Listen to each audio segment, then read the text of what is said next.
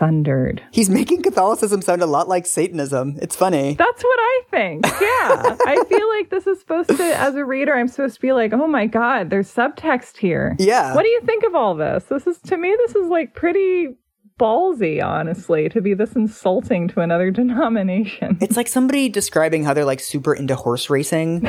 I'm like, I'm really glad that like that's really meaningful to you. But, like, that doesn't do anything for me. Yeah, I do feel like this book is actually making Catholicism and Catholic ritual sound, like, really cool. Yeah, it's like a gateway drug. Yeah, he's saying, like, Latin Mass is the gateway to Satanism, because you can't enjoy people chanting around you in a language you don't understand without becoming a Satanist eventually, I guess. I mean, sure, Mike. I feel like there's an idea prevalent in the kind of Christianity we're trying to delineate here that, like, you can do the same action, but whether it's good or bad is decided by whether God is part of it. Right. You know, like if you go see a jam band or if you're at Catholic Mass, then like the sort of ecstasy of like being with people and sort of being part of a communal experience is like, it's bad.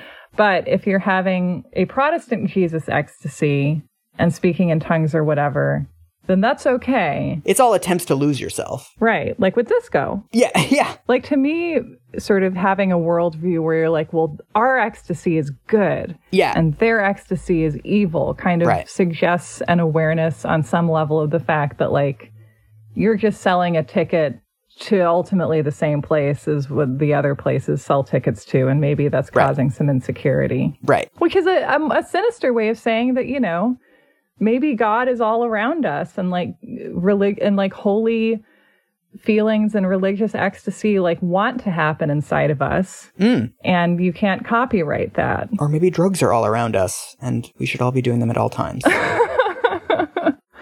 So he's going to Catholic church.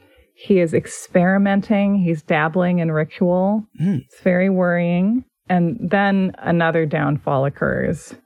During my first 2 years in high school, I remained religiously oriented, but I never did get properly grounded in the source of it all.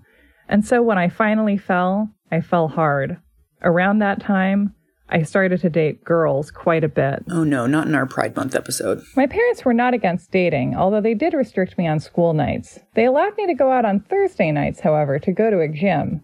But most nights, this one girl and I would cut out right away and go somewhere and mess around. Ooh. There were many hideaways in the mountainous area in which we lived, and this girl seemed to know them all. And they're not all she knew. She knew things that made me so excited, it was like being drunk. We tried that, too. It got so I couldn't think about anything else. And soon all that was left of my religion was Monday nights at confraternity class. Yeah, boners are nice. Women are fun. Drinking is cool.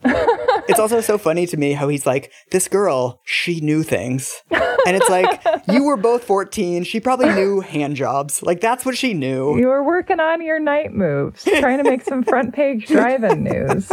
Chapter 2. California isn't a state. It's an experience. The incredible scenic beauty lures people to move there from all over the country. But once they're there, sheer beauty isn't enough. And to keep from seeing the inner emptiness, most Californians keep moving.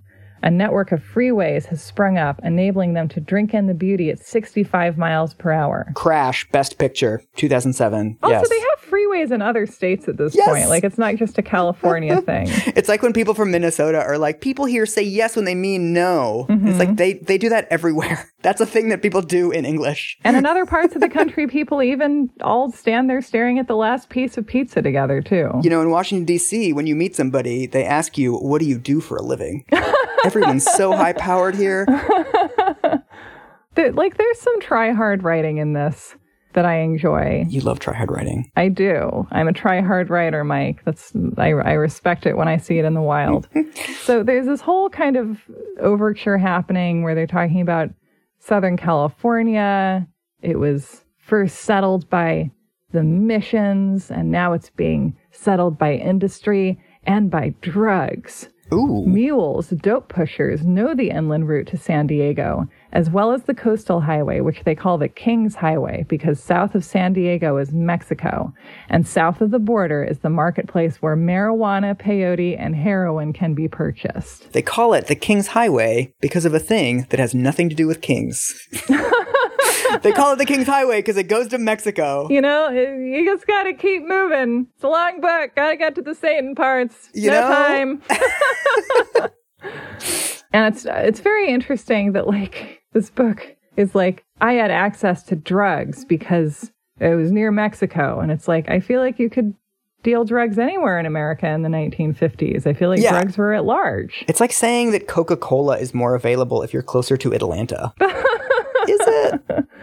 By the time I graduated from the rim of the world high school, I had a genuine full-scale drinking problem. I love how he's like, it's a genuine drinking problem. It's like, Mike, like no one but you is accusing you of faking. And I had discovered a whole new world, a world of freedom.